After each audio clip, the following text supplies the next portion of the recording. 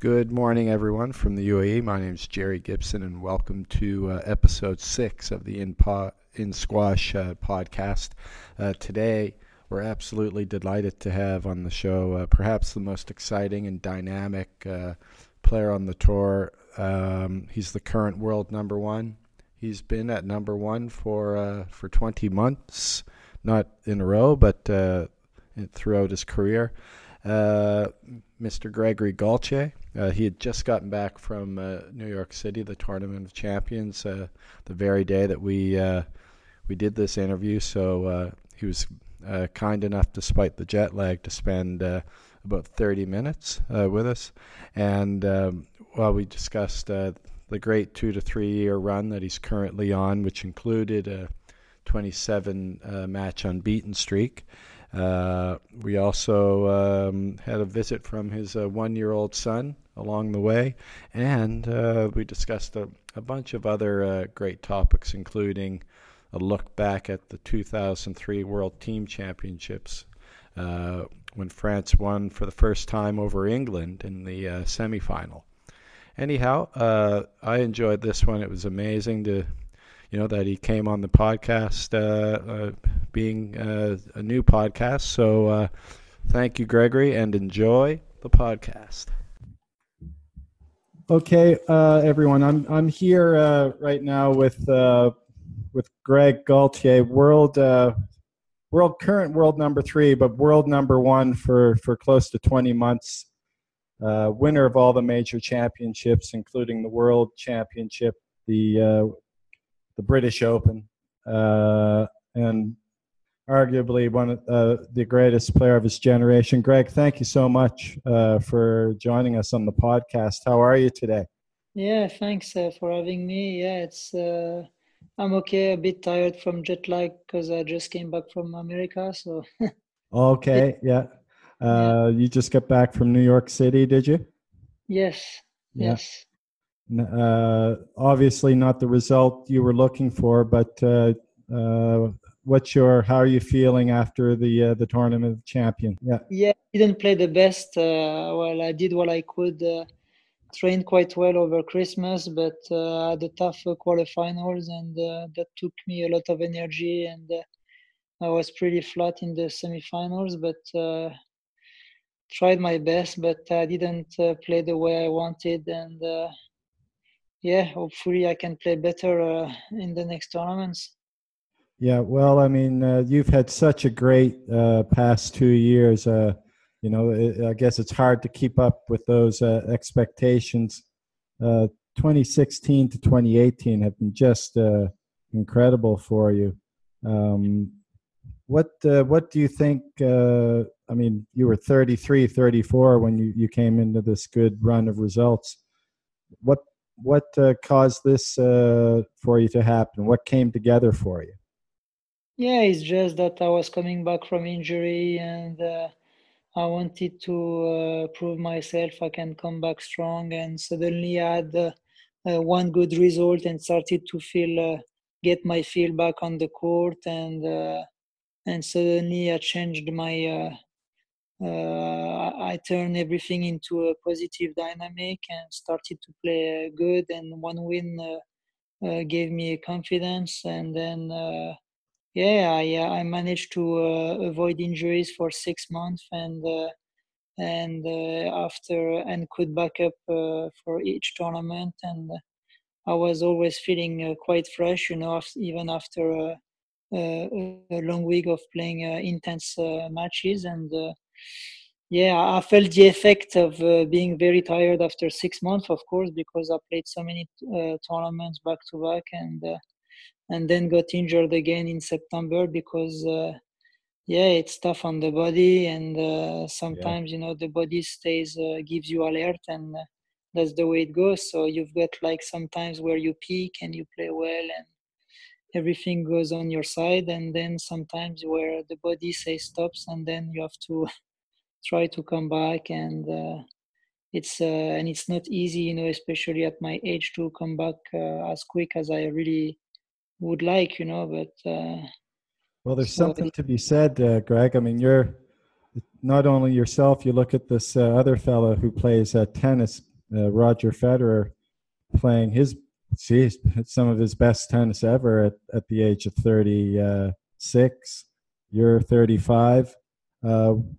What have you? I mean, you said you stayed relatively healthy and uninjured for 6 months. I mean, in squash, that's pretty impressive. What have you done in order to stay healthy? Yeah, I just Anything? do a lot of prevention work.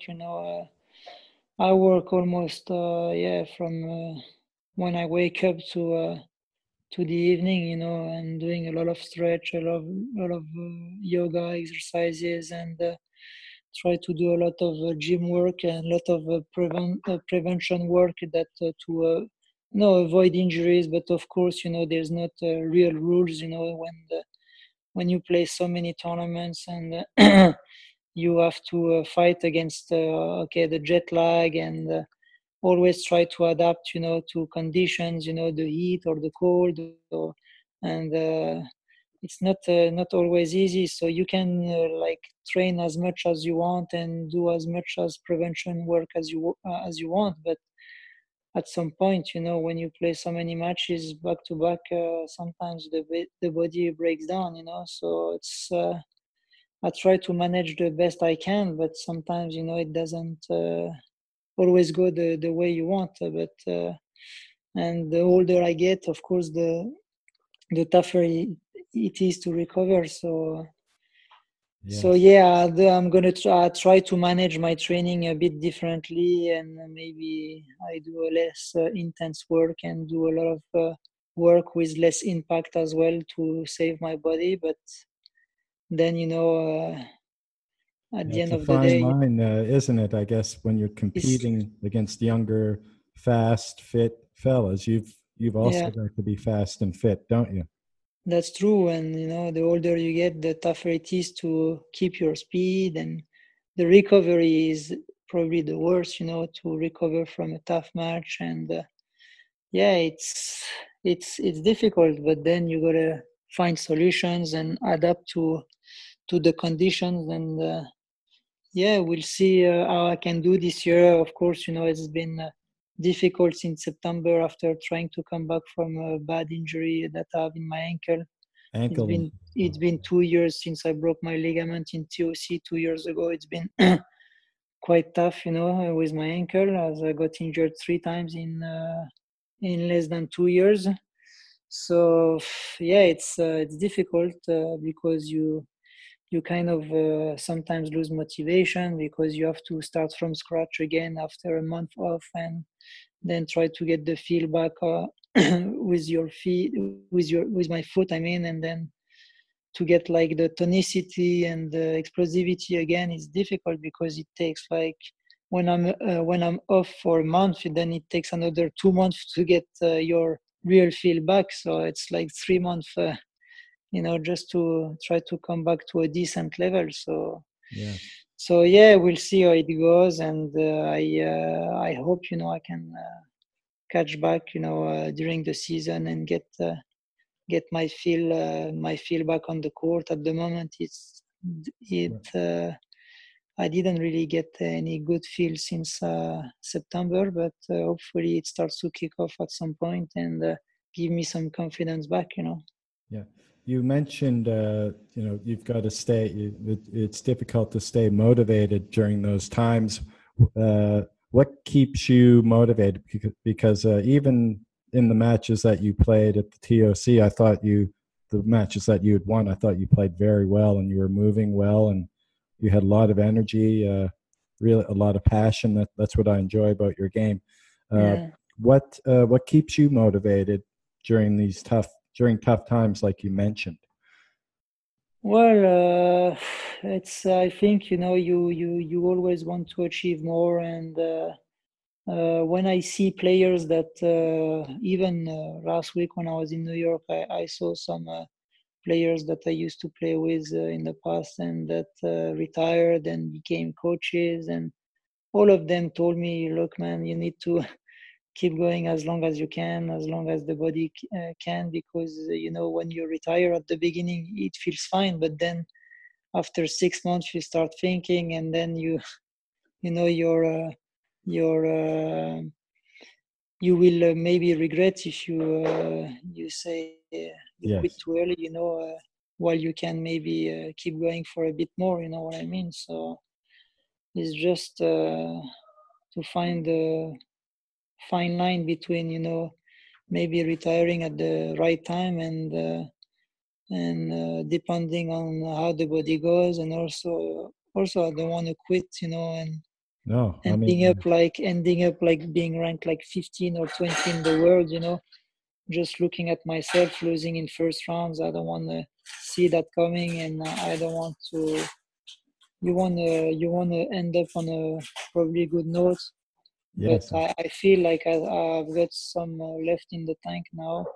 It's just absolutely. it's just a Yeah. matter of getting another win to give me some confidence back. That's what I didn't have for 6 months, and but once I get the right win, then it will probably kick off like it did last year, and yeah, that's the way I see it. I think Yeah. so. Well, Yeah, that makes sense to me. I mean, you're not that far removed from an incredible unbeaten streak that you had uh, a year and a half or so ago.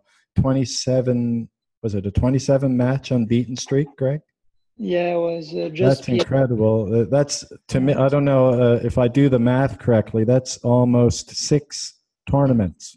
Yeah, I did 6 tournaments, and I played on top some other competitions, so that Can I you didn't take lose us my. through that period? I mean, you must have been, I mean, I remember some of the tournaments, but in your own game, in your own head, I mean, Yeah, you must have felt unbeatable, and you yeah, were. because everything looked simple when every time I was on court. I could play anybody and didn't feel any fear, and I was so confident that everything was going the way I wanted, and I could win matches in 30 minutes to even against tough guys, and that gave me even more confidence. And then I would easily like get to like the late stages of the tournaments without being really tired, and then that's probably why I could back up, tournaments after tournaments. So and then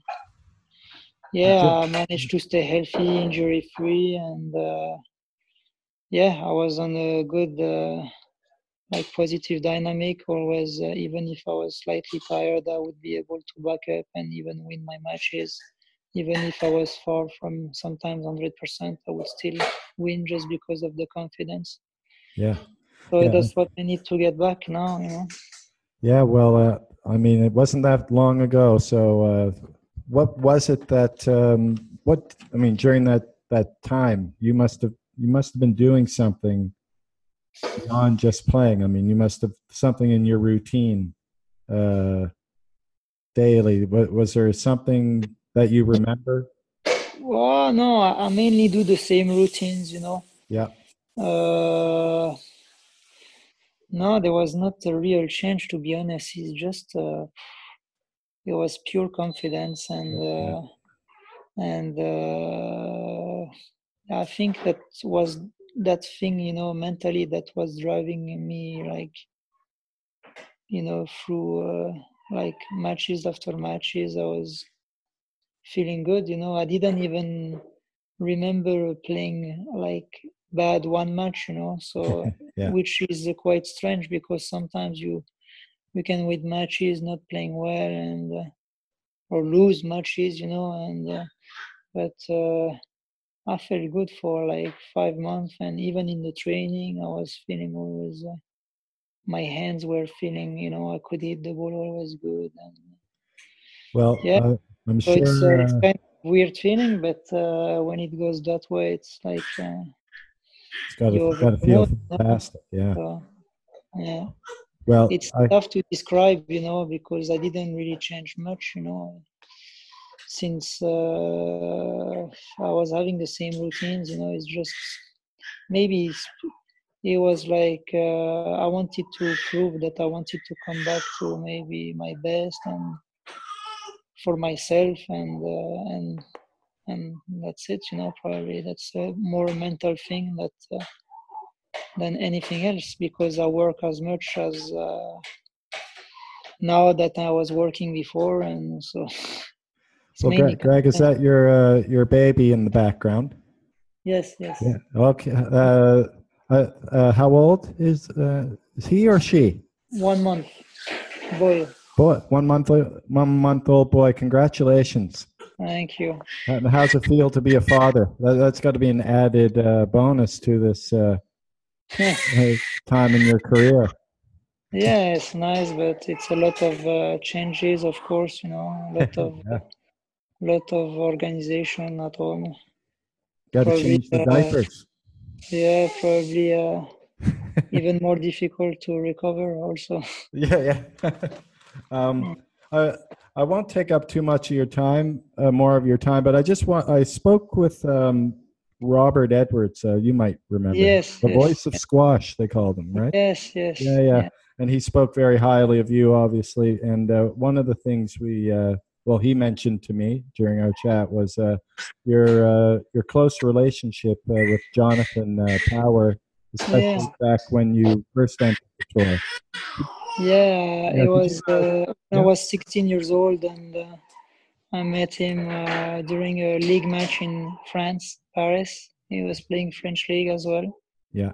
and then the connection was going well between each other, and he invited me to Canada to stay in his house and train for a bit. So it was a kind of big experience, for me, and then we managed to hang out a bit more in the tournaments and together, and then I got to learn a lot from him, and which was nice, and so when you're a kid, and you want to see you always look at the best players, and you want to take the best from them, and you listen to all the advices, and, Is he and someone you looked up to as a young junior? yeah, of course, he was kind of a unique player, and Absolutely. so it was nice to get to know him well and get to learn from him, and Well, I'll get tell you, advice. just watching. I'm a huge Jonathan. I'm Canadian, so I'm a big Okay, Jonathan Power fan. I actually played him once in juniors. He killed okay. me, but Hmm. anyway. But I was just going to say that he brought a level of passion and energy to the Yeah, court, yeah, and I see, although your games are a bit different, I see that yeah, same energy, that same passion. yeah. That not a lot of the players have, and you bring it to the court every time you play. That's something that I'm not. You probably always had that, didn't you? Yeah, it's I mean, this is in your blood, this. Yes, yeah. So you have it or you don't, but I was going to then, make reference to this. I think the 2003 World Team Championships. You might remember yes, your semifinal match. I yes. think you played James Wilstrup. Is that right? No, I was Libby Chill. Lee Beachill. Yes. Okay. Yeah, And I remember that match. You played so well, and it was such an exciting match. But after the match, there's a little bit of criticism from the English media. Do you remember yeah, that? And yeah, I remember I just thought that was totally wrong. You know? yeah. That was pretty bad because I mean, yeah, like I was like 19 or 20 years old and coming on the way up, and I mean, yeah, uh, it was just you shouldn't write things, when you lose, and I mean, say special things about like a kid who's coming up, and say that like squash doesn't deserve like guys like me, or I should, things like Yeah, this. that was That was completely ridiculous. So it's just, terrible. Yeah, that was like probably pure jealousy, or that, you gotta be, when you lose, you have to take it in the chin, and that's it. absolutely. I mean, that's what I do. I lose, and So it Well, was done. what I thought was, I mean, it was the World Team Championships. You're And gonna, everybody was happy about that win, yes, about us winning for the first time against England. So, and it's really, really kind of ridiculous that criticizes comes on website from, I mean, it didn't come from other people than English. So, I yeah. mean, Well, I mean, I think the general feeling was that that part of the media was wrong in their impression of what happened. yeah, So, it was over exaggerated, what yes, was written. But yes, of course, when you're young, it affects you. yeah.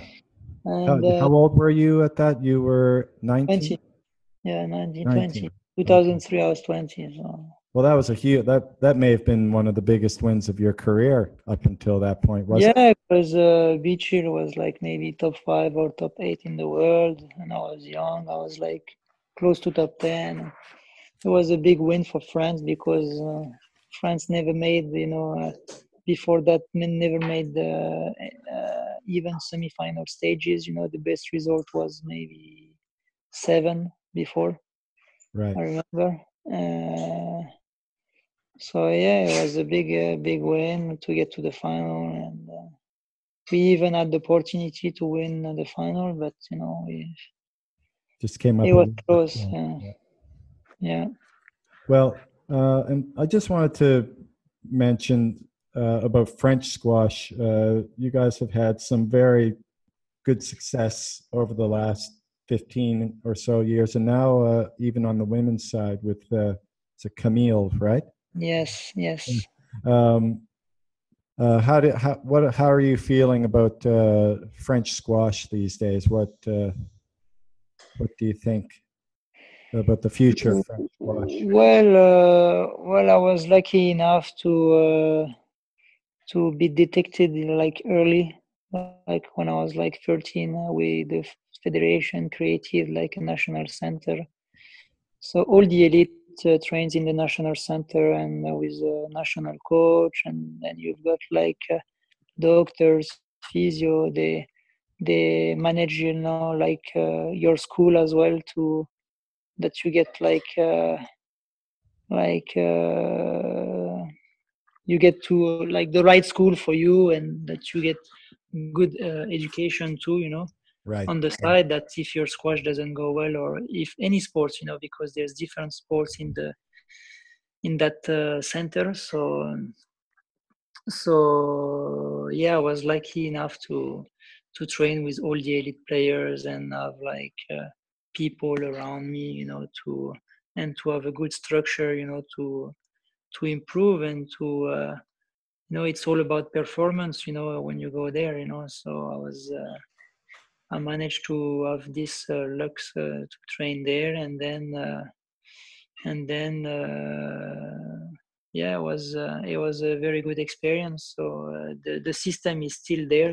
Yes. So all the juniors and all the elites, from the seniors are training there too. I'm away. It's been 7 years because I live in Czech Republic in Prague. So Okay. I'm more on my own, and I mean autonomous. Yeah. Are there any young So juniors I go back to coming the up? yes. So there's a couple of juniors like Victor Coin, who did like runner up at the World Juniors this year, Okay. and Yeah.